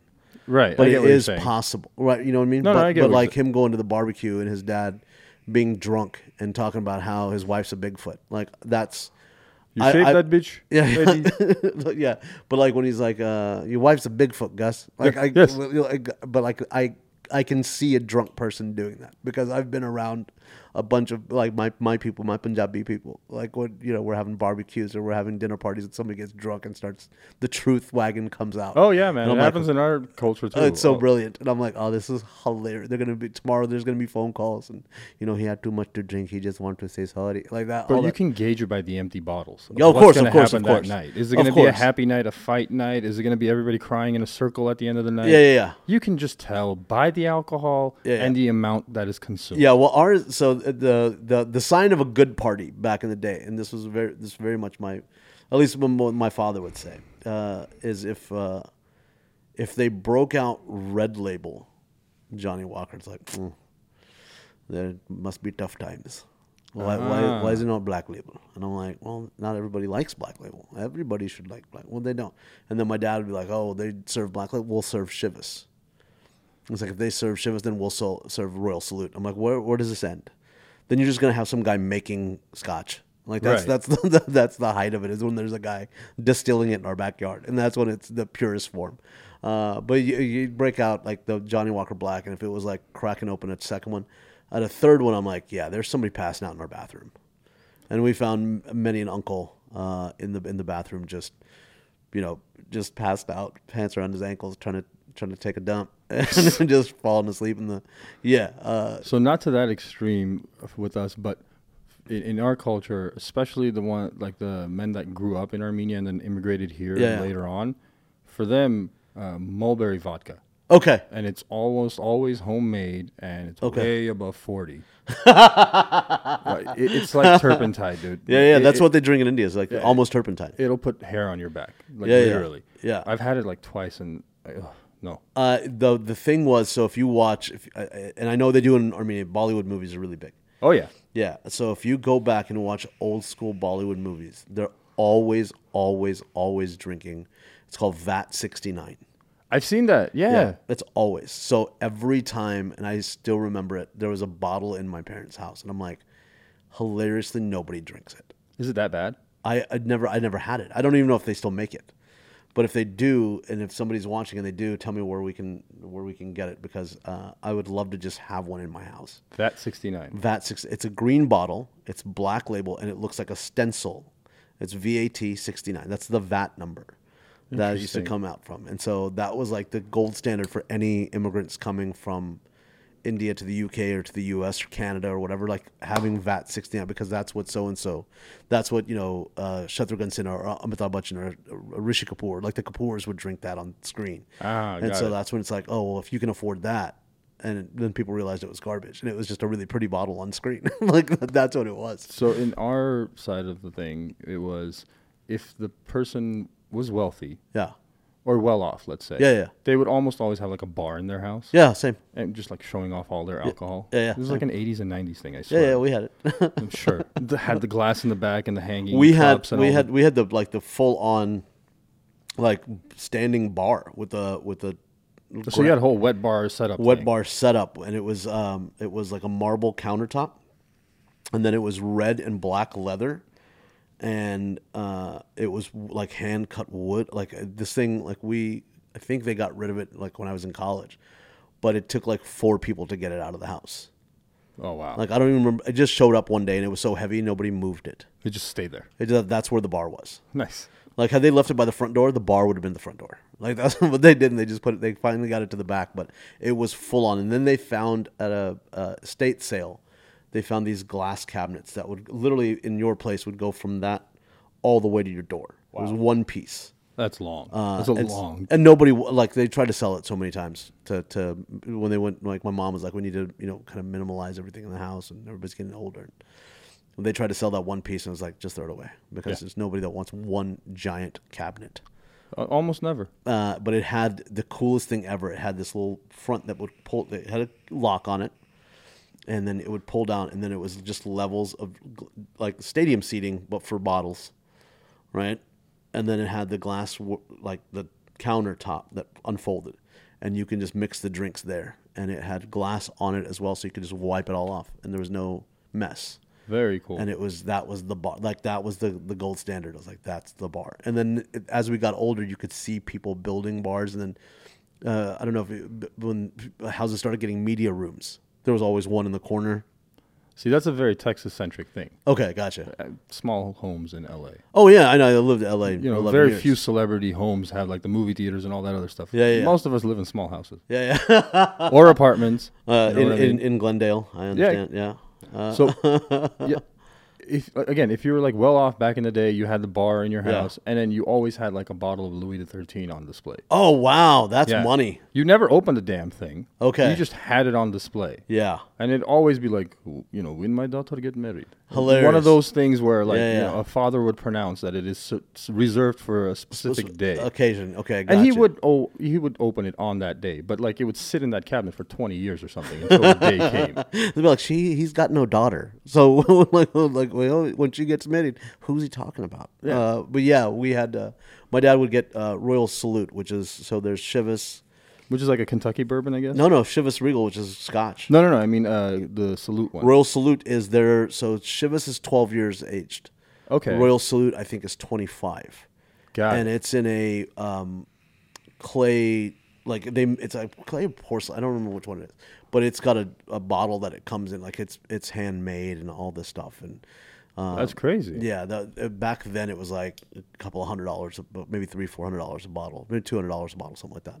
Interesting. And so when that came out, I'm like, oh, this is something big. So I know nothing about alcohol. It's just not my deal. Yeah. But my brother-in-law, who's right in your age bracket, he loves alcohol, like collecting it. Yeah. So in his house, he's got just like rare whiskeys that are sealed, not open. Yeah, I have friends that do cognacs and vodkas from around the world, and he displays it, but like it's a passion for him. You can tell he really is into like these rare whiskeys and casks. Yeah, and all this other stuff. I just like to drink them. I never was a collector.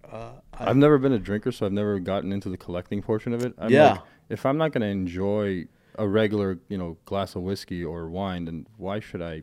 Yeah, I've never like bourbons and whiskeys. Like I understand now that I've gotten older, and it's not just a college thing or, your basic Crown and Coke and vodka and whatever, vodka tonic and all that stuff. Right. But there's certain whiskeys I do enjoy. There's some that I know the difference between that whiskey and that bourbon and what cask it's in and what that, and so on and so forth. But I mean, I was in India, and this guy, like, after a show, was like, it was hilarious. They're very sweet. It's a very hospitality-driven culture. And but sometimes just the phrasing is a little off.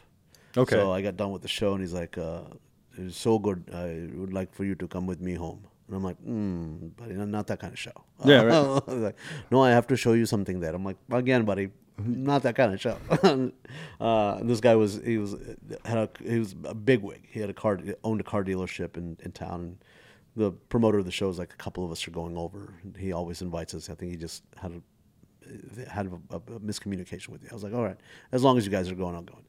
And we get to his house, and it's very nice. I had a whole spread, and like he was prepared for us to get there. And he's like, Mr. Sharma. I was like, yeah. He goes, I want you to see something in my bedroom. And I was like, God, man, you are not. How do you sell a car? Like, I don't know how you're doing this, buddy. And I was kind of just stood in the hallway, and he's like, oh, come inside. I was like, nah, I'm good right here. And he had Poor guy. Yeah, he had this cupboard, and it was the most gangster shit I've ever seen. It's like that, right? But if that was motorized, like he flipped the switch and the doors opened this way, and I was So it's like a sliding door. Yeah, cool. And it just, the whole thing lit up purple neon, and it was his bar. And he's like, I have everything. And I'm like, that's awesome. I don't know why you're showing this to me, because you've not offered anybody a drink. Like, what he was like, the whole thing was like, you're from the U.S., look what I have. So that was just his crown jewel. Yeah, and so tell you're saying, is your brother-in-law, is that you said? Who? Yeah, my brother-in-law. I don't know if he probably knows, but I didn't know Roberto Cavalli made a vodka. I've had that vodka with him. Have you? With him? Yeah, it's $500. It's like $500 a bottle. So, Texas is very different. In LA, we have plethora of liquor stores. There's same. Yeah. There's no like restrictions and stuff. No, I mean the one that was so I used to live in Sherman Oaks. I lived there for 11 years. Yeah. And so he lives in West Hills, so like a hop skip away. Yeah. So I was on. So there was the liquor store on Ventura and Kester that was right directly behind my house. Okay, I know which one you're talking about. And they would get like, I mean, you would come in like. Also, there was a Russian grocery store that was down in Encino Commons. There's like this Russian market that had like the machine gun, like the bottle that looked like a machine gun. There's a bunch of those places, yeah. So, but like these guys back there would get the high end. I never saw Roberto Cavalli. I didn't see that until I was in India. But I saw like these high end whiskeys and these high end. By the way, the Roberto Cavalli thing, not $500 in the U.S. It's a not. lot less. Okay, because I know he was like, it's $500 a bottle. I was like, man, and he had a line of them, and I was like, wow, that is. But I didn't even know. I wear his clothes. It's not cheap, but it's not like $500. No. Yeah, I was like, and he's like, have you ever had Cavalli? And I was like, is like Roberto Cavalli, like the fashion designer? Like what most people don't understand is just a licensing deal for his name. Of course, right? Yeah. He has no idea what the vodka is. He probably doesn't even drink the damn vodka. Yeah, I just was like, I have some shoes and I have a couple of shirts and some pants. I've never had his vodka. Yeah, you don't see him advertising. Like Casamigos was a big deal for George Clooney because he was the face of it and he was a drinker of the. Well, it's him and his buddies. That's the nickname for their house.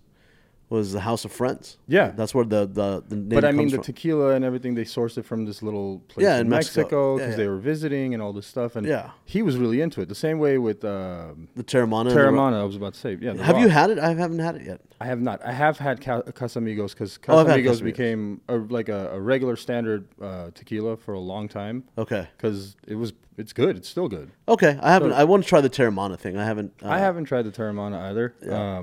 But to that point, like exotic vodkas and things like that, they're just everywhere in LA. So he would always he would have. But that goes again. It goes back to, and I like to see how it's evolved, but still comes from the same place of it is hospitality. Yeah. Like so now the standard is different. So back when it was Vought 69, it went to Johnny Walker Black.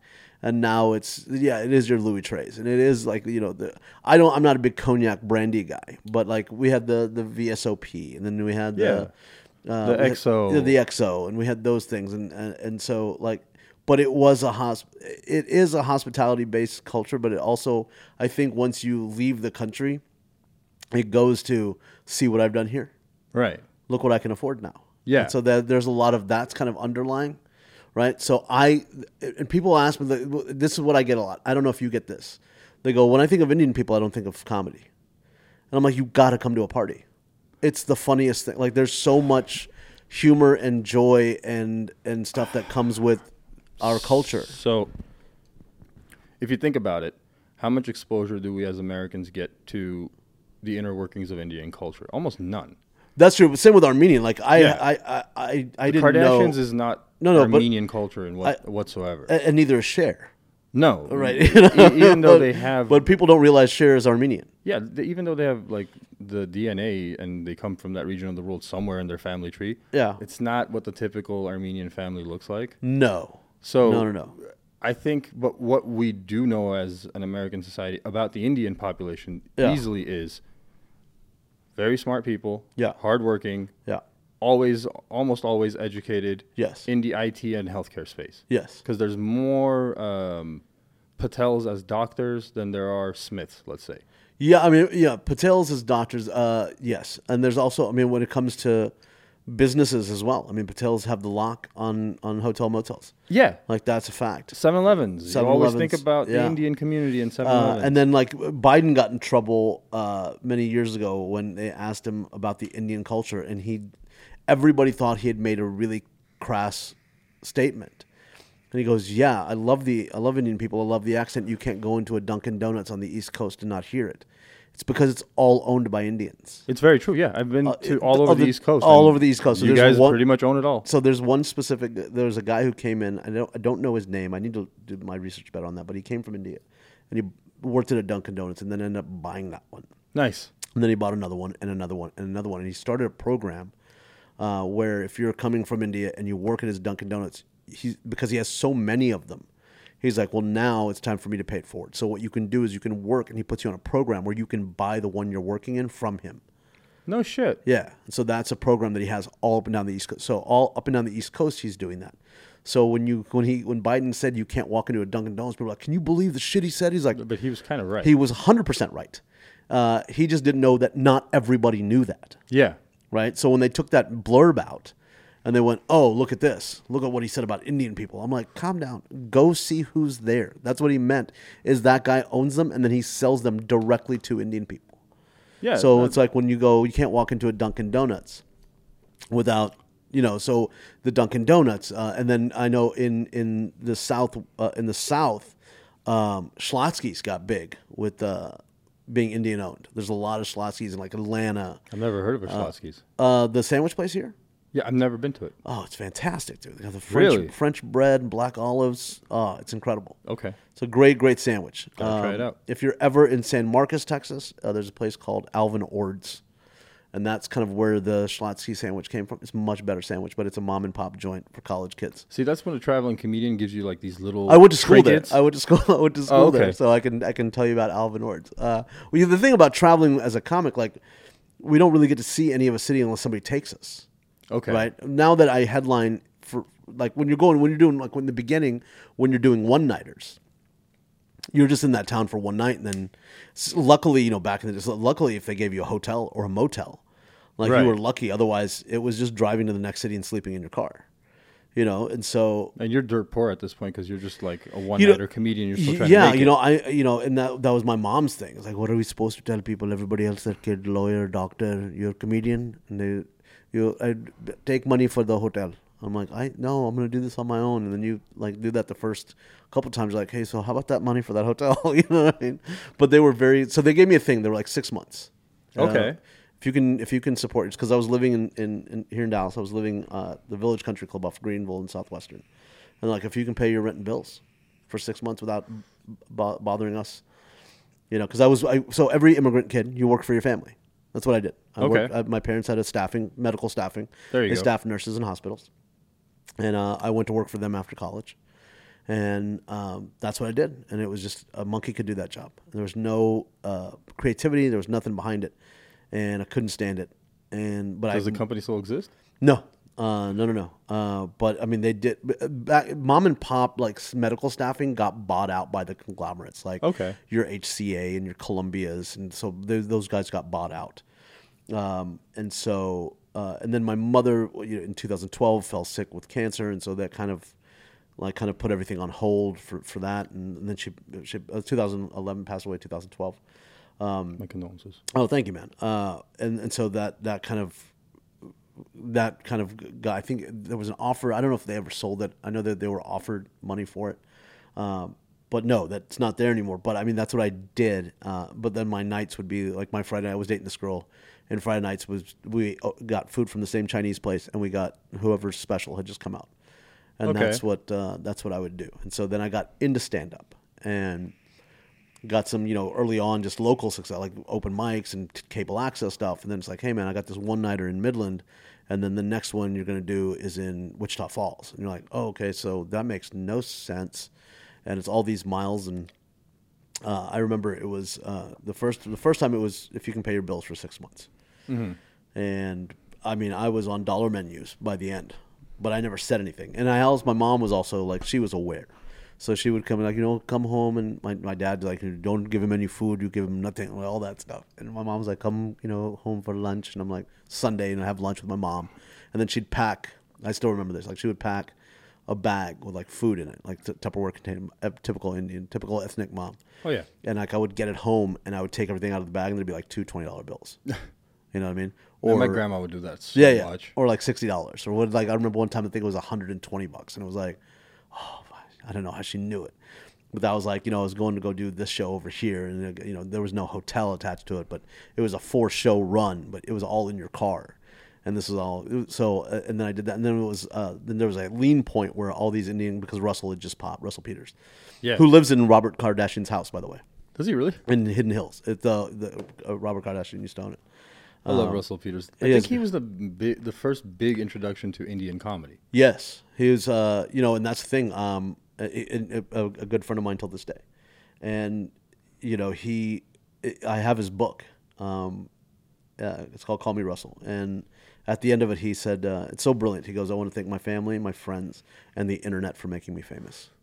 Because the internet popped him off, and he knew it. Like, he was in Canada and he started stand-up in 89. I mean, we were watching Russell Peters on YouTube on a computer because mobile phones were not exactly like in, the Apple One hasn't been announced yet. I remember getting that email and thinking to myself, you assholes, I've been doing stand-up here in Dallas, and you're sending me this clip. Yep. And I'm trying my hardest to fill the improv. And I'm like, well, and then I got to be friends with Russell, and I'm like, okay, that guy's been doing it since 89. I started in 2002. Like, he put the work in. Oh, yeah. And so what happened was there was a kid who lived in Toronto who moved to Charlotte, North Carolina. And he took Russell's, this is before YouTube had time restrictions, he took Russell's 1-hour Comedy Central special and just threw it up on YouTube. Okay. And it was, I think, the first thing to legitimately go viral. And so, I don't see why not, because I remember it was such a bad, grainy video too. Yeah. All of us watched it because everybody watched it. His accents and the way he portrayed family and his dad. Like, you're like, dude, that's everybody's dad. Yeah, and so every comic or every Indian kid that didn't want to be a doctor decided, well, he's making money. How hard can it be? Oh. And so they tried. There was this couple of years where the market kind of flooded. Okay. And so there were lean times, and I remember my dad was like, "How much longer do you think you can keep this up?" And I was like, "No, I got a couple of shows coming." He's like, "No, but how long do you think you can keep this up?" And he goes, "I'm going to give you a year. In a year, you have a year from today." And he made me sign a contract. That was my dad.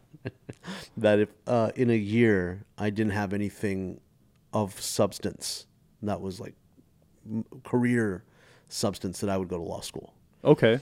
Now, you already have a bachelor's, I'm guessing, at this point? Yeah. What'd you do your undergrad in? In fine arts. Okay. So I was an acting major. Okay.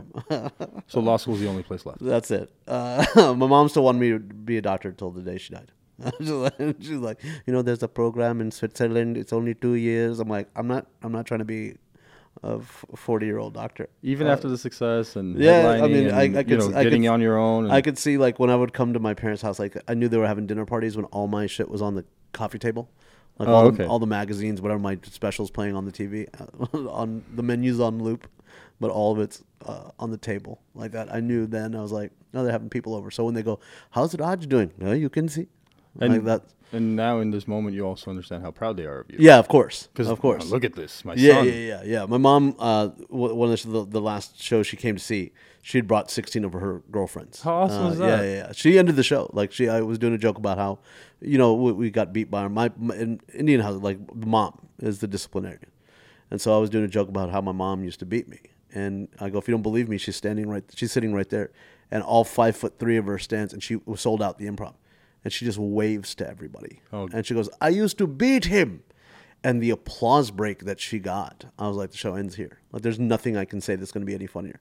And I went, you guys have been fantastic. Thank you. It's got to be one of the best memories for both of you. It was one of the coolest moments. Yeah. So the law school thing. And so we're coming down to the wire. And I get a call. And it's this thing called the Guruza Comedy. And it was 16 cities. But they only needed me for the 4, this is what I was told. They only needed me for the 4 stops in Texas. Okay. And I was like, okay, this is a national tour. They only need me for 4 of the shows, but I'm getting the press. My dad can see that. And we're like down to the wire. Like we're getting like 2 months away, right? We're going back and forth. We're talking money.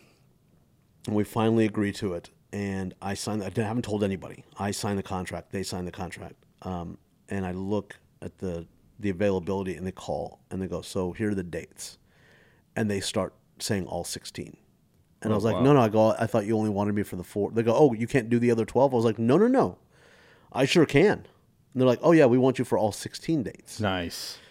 And I signed that contract, they signed that one, we got the dates locked in, the money locked in, and I had an office on Hillcrest and 635 here in Dallas, Hillcrest Plaza. And I walked in, my dad was typing away on the computer or whatever, and I just put the contract on top of his keyboard. And he doesn't even look at me. He just reads, I just watch him take his glasses off. And he reads it, and he puts it in his inbox. And he just goes back to typing. He doesn't even look at me. He goes, oh, that was close. Nice. And I was like, oh, all right. And he never bugged me again. Never, ever bugged me again. And so we went on to that. And then the market kind of, devolved when people were like, med school's easier. Oh yeah. Med school's easier than trying to be a comic because they didn't realize, they just saw Russell and going, oh, that happened yesterday. They don't realize he'd been grinding since 89. Yeah, they don't get it. Like you could put 10 years into it and get nothing out of it. 100%. Or you can put 30 years. And I mean, like Rodney Dangerfield, like he didn't find success until he was 57. He started at 21. Yeah. And then he stopped because it was so bad. It was so tough. And he was married with kids that he was installing cabinets. Like that's what he did in New York. He installed cabinets and did siding. So, yeah, that's the thing is like people don't understand how hard it is to be a talented person and then just work nonstop, but see nobody recognize it for decades on end. Yeah, and then it's also like you don't, there's they also think like when you go to a club and it's sold out, like in the beginning at least, that all that money's coming to you. Like they don't understand like that club is getting that money. Like whatever that club early on, now I get a percentage of the door, and I keep all of my merchandising and I keep all of my sales and like that. But in the beginning, they're like, hey, it's $500. Okay, how much are tickets? $20. What does it hold? $300. And you sell it out. You made $500. The club made $6,000. Yeah, because they sold alcohol and food and the food. All so this other stuff. They're doing Indians at the Improv. Paul Varghese and I, when we first started it, sold out. We had no idea of a door deal. And we're getting, I think, $500 to split between the two of us. Maybe $400. It was like $150 and $250 is what we were making. And I remember we went down to Houston, and we sold out 464 seats. We weren't allowed any comps. It was $15 a head. And I was like, we got put up at the Derrick Hotel in Houston. We both had our own rooms, like gift baskets. I was like, holy shit, man, this is show business. I got a check for $250. I think Paul got $350. Nice. And I'm like, And then we didn't realize like they kept all that money, and we thought about the alcohol and the food. They made $20,000 that night. We didn't. And we did that for years and years and years. And then when we figured out door deals, we went to them. We're like, okay, we want 60% of the door, 70% of the door, whatever it was. Right. And then the Derrick stopped, and then it was one room that we split at the Hampton Inn. There were no more flights to the club. We had to drive. But you were making a lot of money at that point. But just the immediacy of we figured out the door deal stuff. Yeah. And the next time we did it, we're like, okay, but we want this. Cool. Well, here's what Here's what you get for this now. Now we're driving down to Houston. There's no Derrick Hotel. There's no gift bags. There's no. Yeah, it's the catch-22. Yeah. And so I just remember seeing the first time we're just sitting in this Hampton Inn, and it's 2 double beds and like a shitty TV, and I'm like, man, what happened to the Derrick? Well, we're getting, but when we got our check that night, I was like, oh yeah, that makes more sense. Well, because as a club owner, I no longer look at you as an artist that I've booked. I look at you as a partner. So now I don't have to deal with you. It's on you. Yeah, it's on you to make the money happen as much as it's on me now. Yeah. And so that's what. But early on, and I think people don't understand that because it's called show business, and people like the show, they don't understand the business. Yeah. That you see us up there and like, man, this place is packed. Look at this guy, man. He must be making so. No, I mean that's not always the case. Very true. So yeah, man. I'm gonna take a quick second. I gotta.